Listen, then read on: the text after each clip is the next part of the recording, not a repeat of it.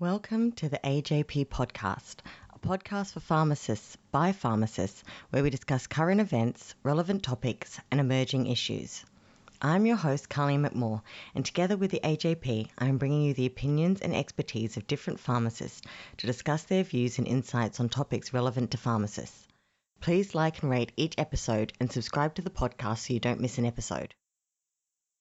This is Faye Sim. I'm the National President of the Pharmaceutical Society of Australia.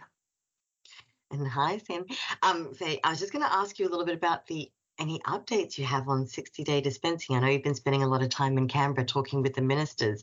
I think everyone's eagerly awaiting any updates or any new information. Yes, Carleen, indeed. I must say the last 2 to 3 months really has been a very tumultuous time for the profession. And since we last spoke, I think we spoke about a couple of months ago at least, or when the 60-day dispensing policy was first announced, there have been some obviously movement in the area. However, overall, it's still moving, I suppose, quite slowly in terms of outcomes, slower than what we would like to see. But there's definitely what we're doing is to try and speak to as many politicians as possible, as many senators as possible, to not just raise our concerns about the policy, but also letting these policymakers be aware of the real impact of these sort of policies on the profession, but also on the patients that we service, but also at the same time put forward some suggestions and proposals in relation to how these issues can be mitigated. So there have been ongoing conversations, but I must say we are still calling on the government to make the commitment to invest in meaningful reinvestment to maintain the viability of the community pharmacy network so that community pharmacists can continue to provide the service that the communities need. So the current suggestions of reinvestment, such as ODT and rural pharmacies giving them incentives as well, they haven't really matched the money that has been lost from community pharmacy, and there's still some major shortfalls. Yes, I think, we ought to look at this very objectively and look at the facts. And I'm one that is very big on, what does the stats tell us? What are the facts? So the last time when we spoke, I mentioned about some stats that are publicly available. So at that time, I highlighted that there was the report from the Office of Impact Analysis from the government themselves, recognising that this policy will take away, on average, $158,000 per pharmacy per year from the bottom line. This is on average. And of course, some other pharmacies, depending on the size of the pharmacy, it can be either, a little bit more or less. And the report also specifically highlighted that at the point in time when the announcement was made, there was a lack of consultation at that time.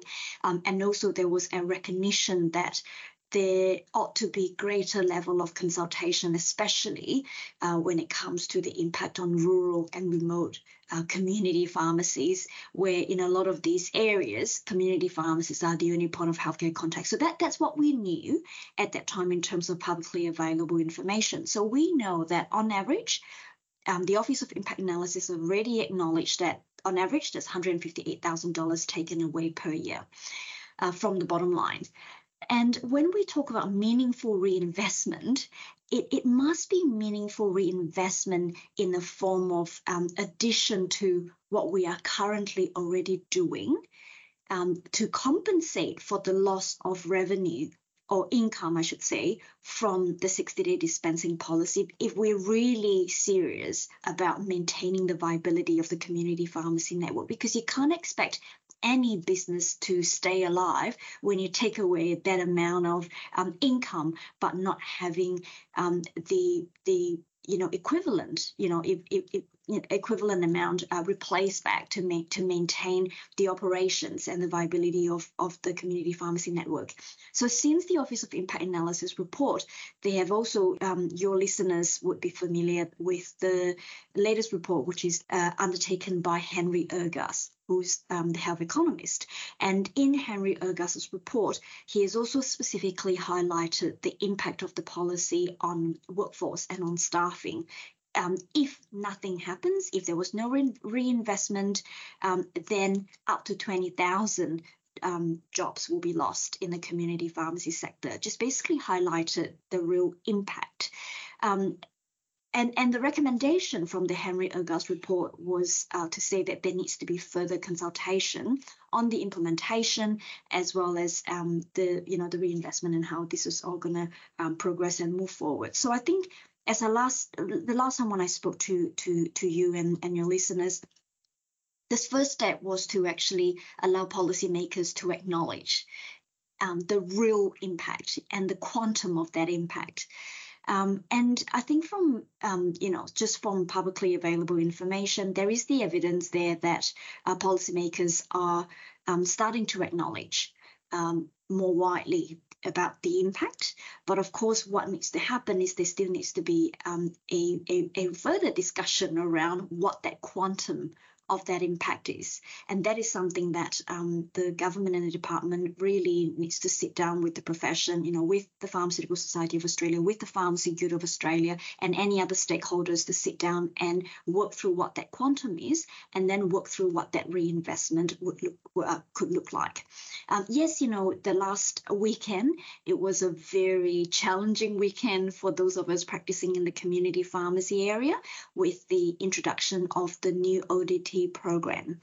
And for those of your listeners who did listen in or dial into the PSA webinars to learn more about the ODT program, would know that there were various scenarios and matters that we discussed about. And what needs to be acknowledged is that a few facts here. Number one, if you speak to any pharmacist, any professional organizations, we all agree that harm minimization is a priority. We all support harm minimization, and we all support patients and clients on ODT programs to have access, timely access, and affordable access to ODT medicine. So ODT medicine, methadone or Suboxone being on the PBS to improve, affordability by clients on ODT program, that in itself, if you look at that in isolation, that is welcome, because if you look at that, there are a lot of merits with that policy. However, the issue are twofold with regard to that. First is what I've already previously mentioned, which is the challenge that the rapid introduction of this program on the profession needs to be acknowledged. Because the implementation of the ODT program, which was implemented on the 1st of July, was implemented very rapidly. And yes, the profession did step up, and what we have seen in the last, 10 or so days is the profession, as always, just like what we normally do during COVID as well, we stepped up and we did what we needed to do. But there were a lot of challenges, and this is speaking from first-hand experience and from all the pharmacists that I've spoken to. There were various challenges when it comes to whether it's software issues or issues in relation to prescription validity, whether it's issues in relation to the logistical and the clinical and legalities matters. All of those are real challenges that add a lot of workload and time on pharmacists. Yes, there are remuneration associated or attached to this ODT program, but we must also recognize that the ODT, or I should say pharmacists supplying ODT medicines is not something that is new, right? We've been doing that for decades, at least for the last 30, 40 years, we've been doing that. It is something that's very close to the heart of pharmacists. It's something that pharmacists are very passionate about. But in some states and territories, the state government or the territory governments are actually funding the administration fee. And in most of the cases, the administration fees are paid by the clients themselves. And what we need to, first of all, if you just look at the remuneration from the federal government on this ODT program, the first question is whether it's comparable to what pharmacists are already getting at the moment. And the second big question is if this was simply a shift of funding source from state government or consumers to federal government, then at the end of the day, it doesn't actually help the viability of the community pharmacy. And it certainly is not a form of compensation from the 60-day dispensing, because it is not funding in addition to what pharmacists are already remunerated. So I think, I must highlight, and please let me emphasize that the profession strongly supports harm minimization, and we have so many pharmacists that are so passionate about supporting patients and clients on the ODT program, and we feel a great sense of obligation and responsibility. It's almost like it's in our blood to make sure that we can give the best service and best care possible to people in need. But when you tie that in with 60-day dispensing as a form of reinvestment, that's where a lot of the conversations needs to be had, because it really, if it's simply a shift of payment from state territory governments or patients to now federal government, then ultimately, if we're serious about maintaining the viability of the community pharmacy network, then that does little to maintain that. But, I do think I want to take this opportunity, if it's okay with you, Carleen, to say thank you to pharmacists, because I know the past couple of weeks in particular in relation to ODT and the rapid introduction and implementation of the ODT program, it has added a lot of stress and anxiety for practicing community pharmacists, needing to think on their feet, needing to catch up with, the legislation and the changes, and learning how to use new systems and softwares, and most importantly, have those very difficult conversations with their clients and also the ODT prescribers. I really do think that pharmacists once again have proven that we can really adapt. But the question now is, we really cannot continue to do more for less. And really that is something that we've made sure that policymakers are aware of our sentiments. But from a practice support perspective, PSA is 100% behind pharmacists when it comes to supporting pharmacists so that pharmacists can continue to practice safely and effectively. Have some of those challenges been ironed out with the ODT program? Yeah, from what I can hear, this is really the second week, if you like, since the first national rollout of the new ODT program. And our team, has been monitoring this very carefully. And our subject matter expert, internal PSA subject matter expert, Jared McMore, has been really excellent when it comes to supporting pharmacist members to help them to participate in this program safely and effectively, and to try and work through some of those challenges. And also, I must also give credits to Chris Campbell as well as Peter Guthrie from the PSA team, who worked tirelessly behind the scene to make sure that our concerns are very clearly raised with the relevant stakeholders, and that those issues can be worked through as quickly as possible. So yes, I think some of those challenges are currently in the process of being worked through, but it still does not take away the intensity of the challenge, if you like, and the pressure that our pharmacists are forced to face with in it currently. As the first tranche of the medicines that are going to be included in the 60-day dispensing have been released as well, the 93 medications. So I guess I'd ask you a little bit about your thoughts about the release of the new medications, and if people, because I know not many people got much information before they were released as well. So it's another, I guess it's a little bit of knowledge along the way. Yes, yeah. So you're right, Colleen. Again, your listeners will be aware of the latest release of the list of medicines from the first tranche. But if I can take a step back, just to recap on the journey and how we've got to where we've got to as well. I mean, some of you might remember back in April when the federal budget was first announced, there was it was announced as there were 325 molecules or PBS medicines. In the entire 60-day dispensing policy, if you like. And at that time, the policy was framed as a way to reduce cost or healthcare costs to Australians. I do also want to take this opportunity to also try and draw parallel to the Medicare rebate freeze for general practice, which took place, in the last decade, if you like. At that time, I mean, every pharmacist who have worked with doctors before or in primary care will be aware of the impact of the Medicare rebate freeze. And the Medicare rebate freeze that affected GPs occurred over 9 years, and it took away in total about $3.8 billion.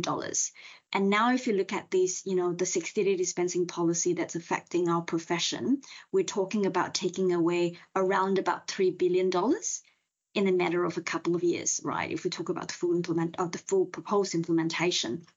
So I think if the current policy does go ahead in its current form without adequate, meaningful reinvestment, then I think it's fair to say that, we would have some challenges when it comes to whether it's workforce and the level of services that a pharmacy can provide, and also ultimately the viability of the community pharmacy network. And ultimately, if the viability of the community pharmacy network is affected, then it does affect Australians' access to primary care.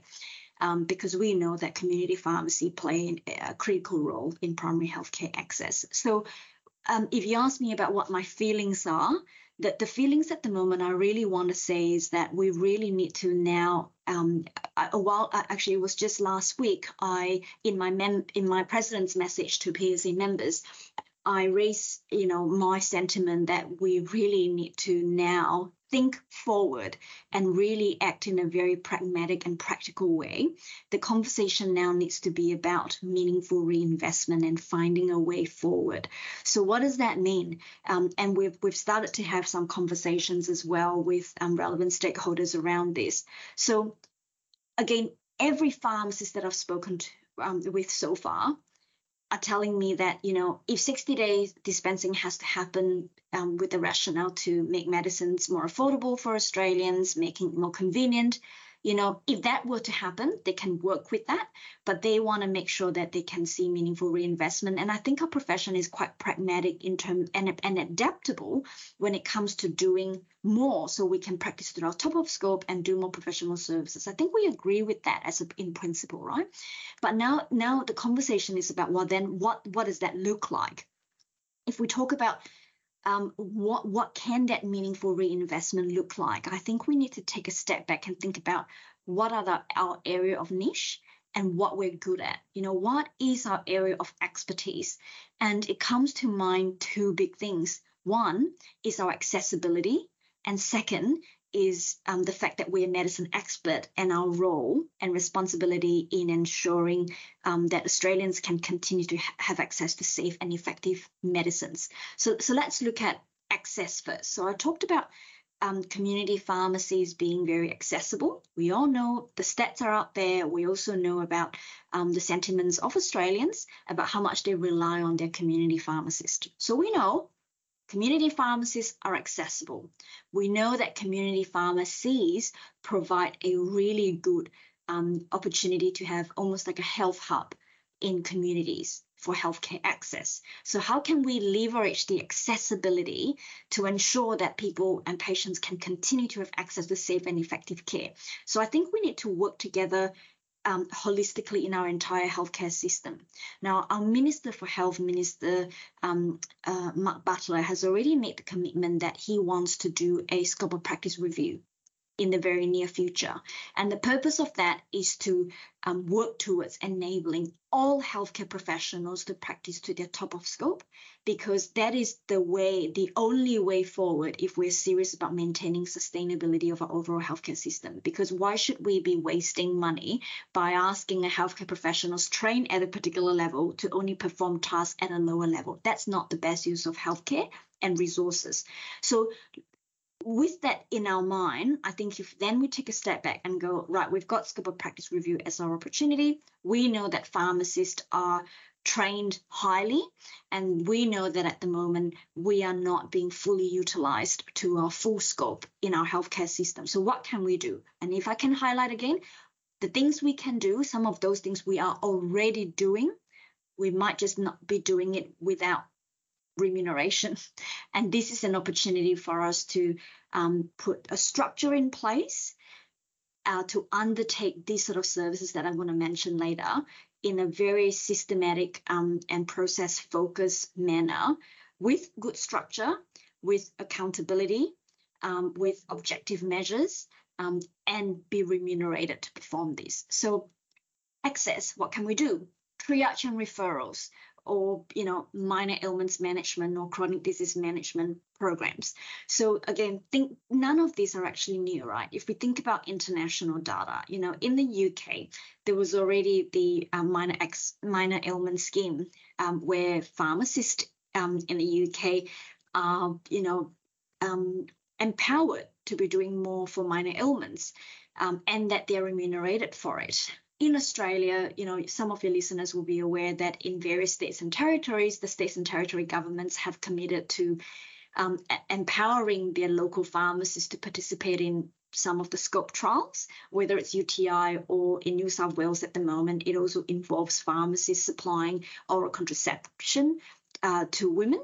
And once again, all of these, whether it's triaging and referrals and actually getting pharmacists to triage cases before making timely referrals to GP, emergency department, or other allied healthcare professionals, all of those things are there for us to. All those things are things that pharmacists are already doing, right? But we're not paid to do them. In some of the scope trials, yes, there is a minimal service fee, but in general, we're not paid to do those services, but we are already doing it. We have the knowledge and skills to do it, and the community needs us to do that. So that is one area, one example where meaningful reinvestment can be made. Other examples, some of the chronic health conditions.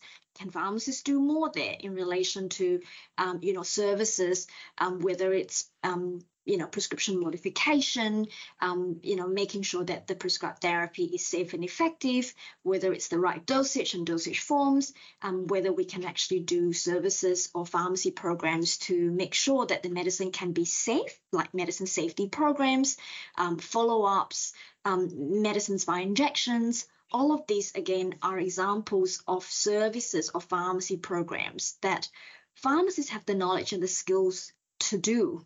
And it is well within the scope of practice of a pharmacist, but we're not remunerated to undertake those services at the moment. So that is an area where we should be, we should be remunerated for and doing it well. Now, so I've talked about the excess, but there is also medicine safety and safe and effective use of medicines.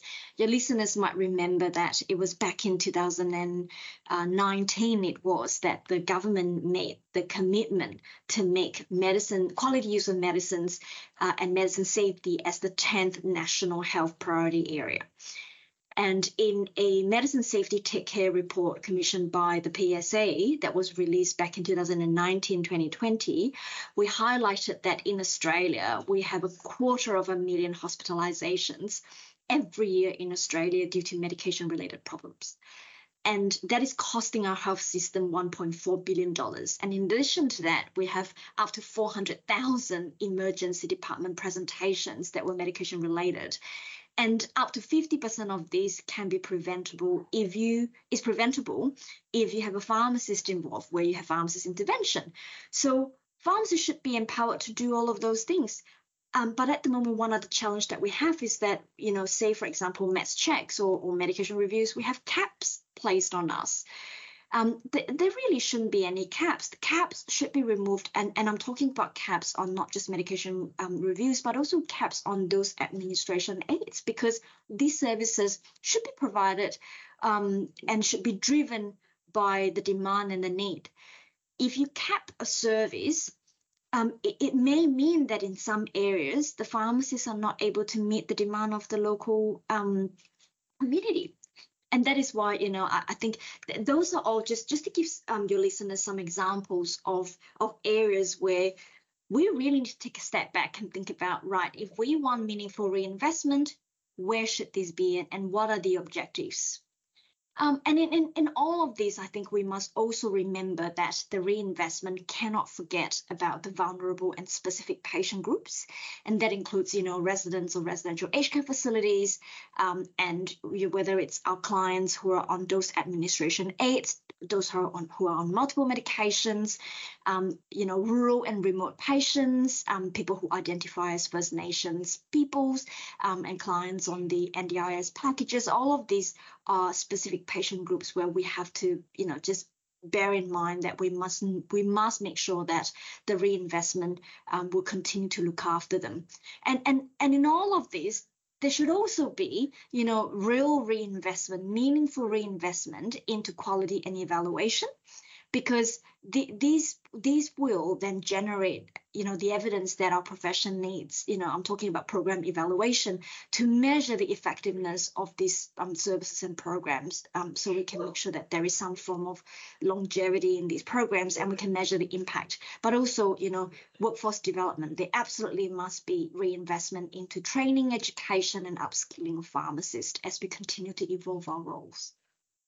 So in your discussions in Canberra, these have been some of the topics that you've brought up about where the reinvestment could come back into pharmacy?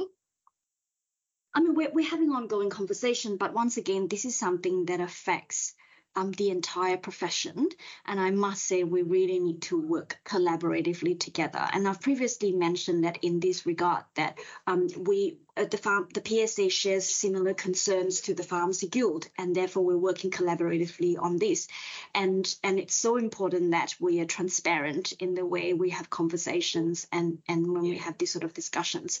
So what I do want to say is, I think, absolutely not downplaying the significant impact of these policies, but I do want to highlight that we really need to be very pragmatic in relation to finding a way forward.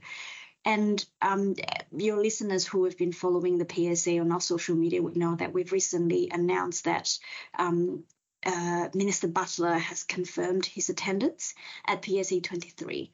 So I do, look forward to seeing more members of our profession at the event as we move forward in this journey. So as we move forward and more discussions are being had, I guess I'd ask what else you would hope to achieve through to the discussions.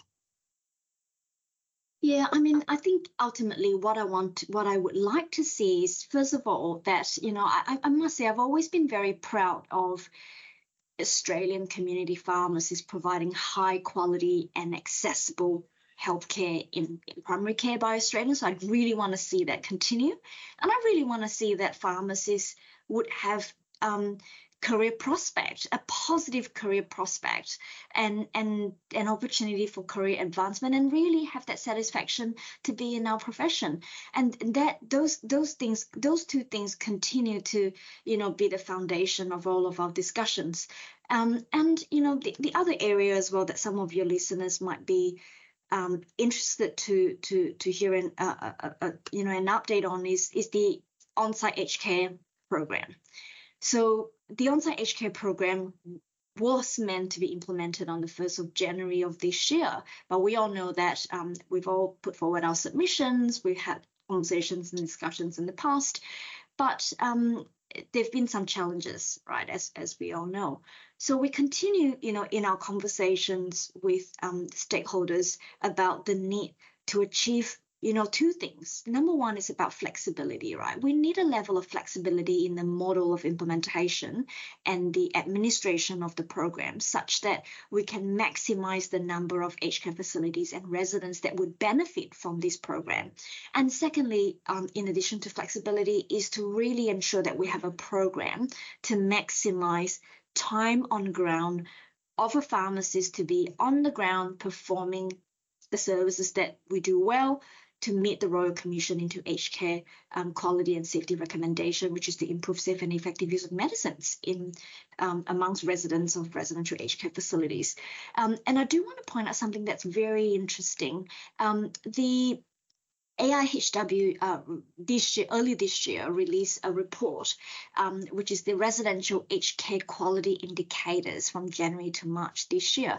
And in that report, it actually indicated that there is a positive trend in relation to safe and effective use of medicines in aged care facilities. So there's an improvement, right? And I want to really attribute this improvement to some changes back in 2020. If members of the profession would remember that there was an increase in the caps from 20 to 30, and the introduction of follow-ups of RMMRs in aged care facilities, and those things mean what that tells us is that our profession has positively contributed to safe and effective use of medicines, based on the quality indicators that was published. And what that is also telling us is that when you remove the caps, when you allow pharmacists to perform these roles, you will see a positive impact.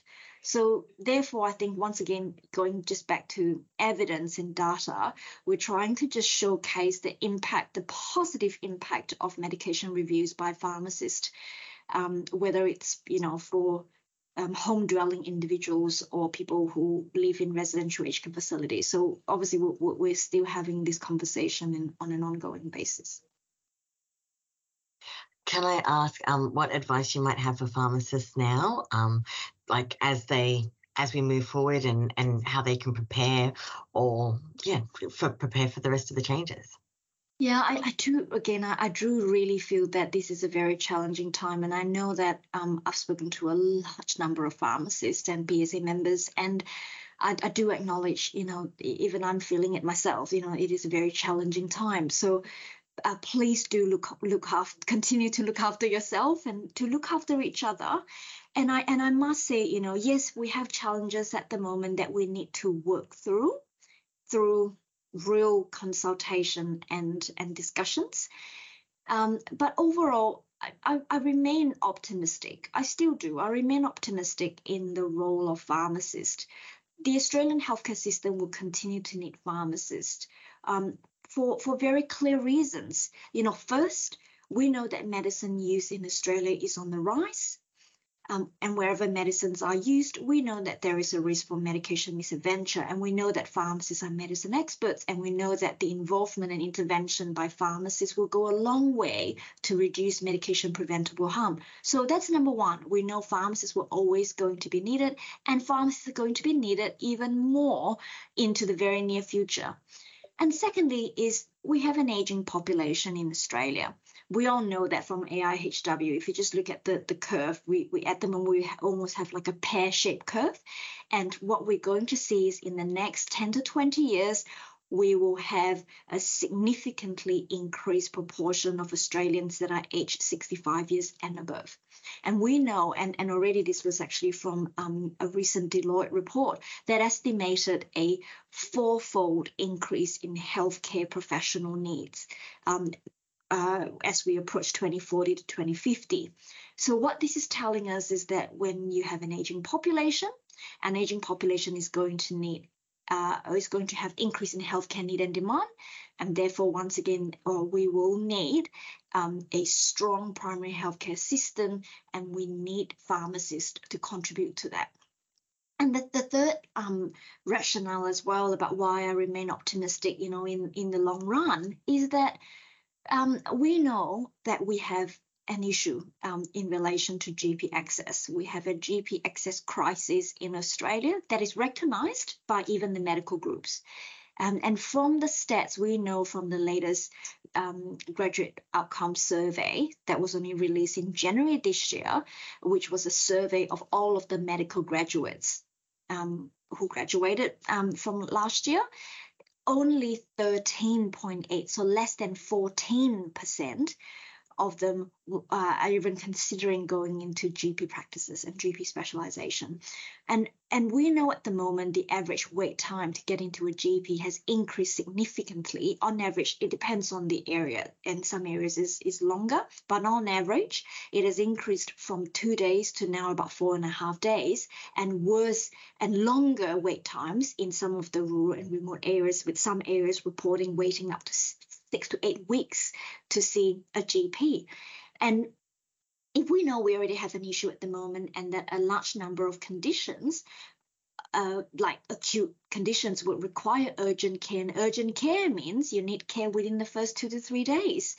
And we know that information, coupled with the fact that we know the workforce coming through, the fact that only less than 14% of the medical graduates are thinking about going into GP specialization, then we're talking about at least a 6 to 7 year lag between, before this situation will improve. I mean, and I'm being obviously still optimistic, considering that that's going to immediately have an impact, right, on improving access to GPs. So, and our GPs are some of the most highly trained workforce, right, in our healthcare system, and GPs should be empowered to practice to their top of scope, to do high level clinical care. And that is why, coming back to this, knowing about the capacity of our primary healthcare system, and also knowing that our health minister is very committed to strengthening primary care, then this presents an opportunity for pharmacists to play an even greater role in our primary healthcare system. So I think my advice would be, if any pharmacists are ever feeling down and uncertain, yes, I do not wish to downplay, any the significance of any policy changes that affects us. But I do want to say, try to be optimistic and think about, the over sort of longer term trajectory of our profession, and that the trajectory is still on the up. The role of pharmacists and the need for pharmacists is only going to continue to grow. And also, trust that your professional organizations are representing your needs and are raising concerns and are raising recommendations, pragmatic solutions or pragmatic recommendations to relevant people, and are, most importantly, your professional organizations are uniting and collaborating, because I really, really genuinely believe in collaboration and unity. Because we are stronger together. So I just wanted members of the profession to know that this is a time when, we are really seeing through collaboration, and I really want to thank all professional organizations for doing that. Is there anything else you'd like to share about the 60-day dispensings and the changes? Not at this stage, but I do highly encourage members of the profession to consider attending PSA 23, because at PSA 23 we have now had confirmation of attendance from Minister Mark Butler, as well as Minister Emma McBride, who's a fellow pharmacist, and also on the second day we also have confirmation of attendance by our shadow Health Minister, so Senator Ann Ruston, who will also be addressing the delegates. So I do highly encourage members of the profession to come along and also participate in some of the policy sessions that we have, because again, this is something that affects all of us, and every single one of us have a role to play here, and this is our profession, and this is really a critical time for us all to work together and support each other. Thank you. And I guess I would ask, because I just want to make sure that I've covered everything. So I came into the PSA, and the first change of medicines. I know it's hard, but I guess if pharmacists are thinking about the next thing that they should prepare for between now and September, what should be the next, what should they be doing to prepare for the next change? Well, I mean, things are still, I must say, things are still fluid at the moment. And obviously PSA will keep our members informed as soon as we have new information. But stay in touch with your professional organizations and receive updates, because we will continue to provide practice supports around how pharmacists can better prepare. So I can speak to that, once we have some further announcements. Because at the moment the ministers are it's due. Last week was the last week for the seating week, and now I understand that they've gone into a winter break. So there will be as I said, in about a week's time there will be more I think more movement, but please come to PSA 23 and we'll have those conversations. It's an ongoing matter, but we'll keep members informed. I really do want to say that, I know there are a lot of conversations, a lot of challenges, and a lot of anxiety at the moment and uncertainty. But I sometimes, I sit there and I just tell myself just to reflect and take a step back, because we mustn't forget about our core role in terms of those two things, right? About on medicine safety and also access to care. And those are the two things I think that we must not forget, and I encourage all members of the profession to not forget.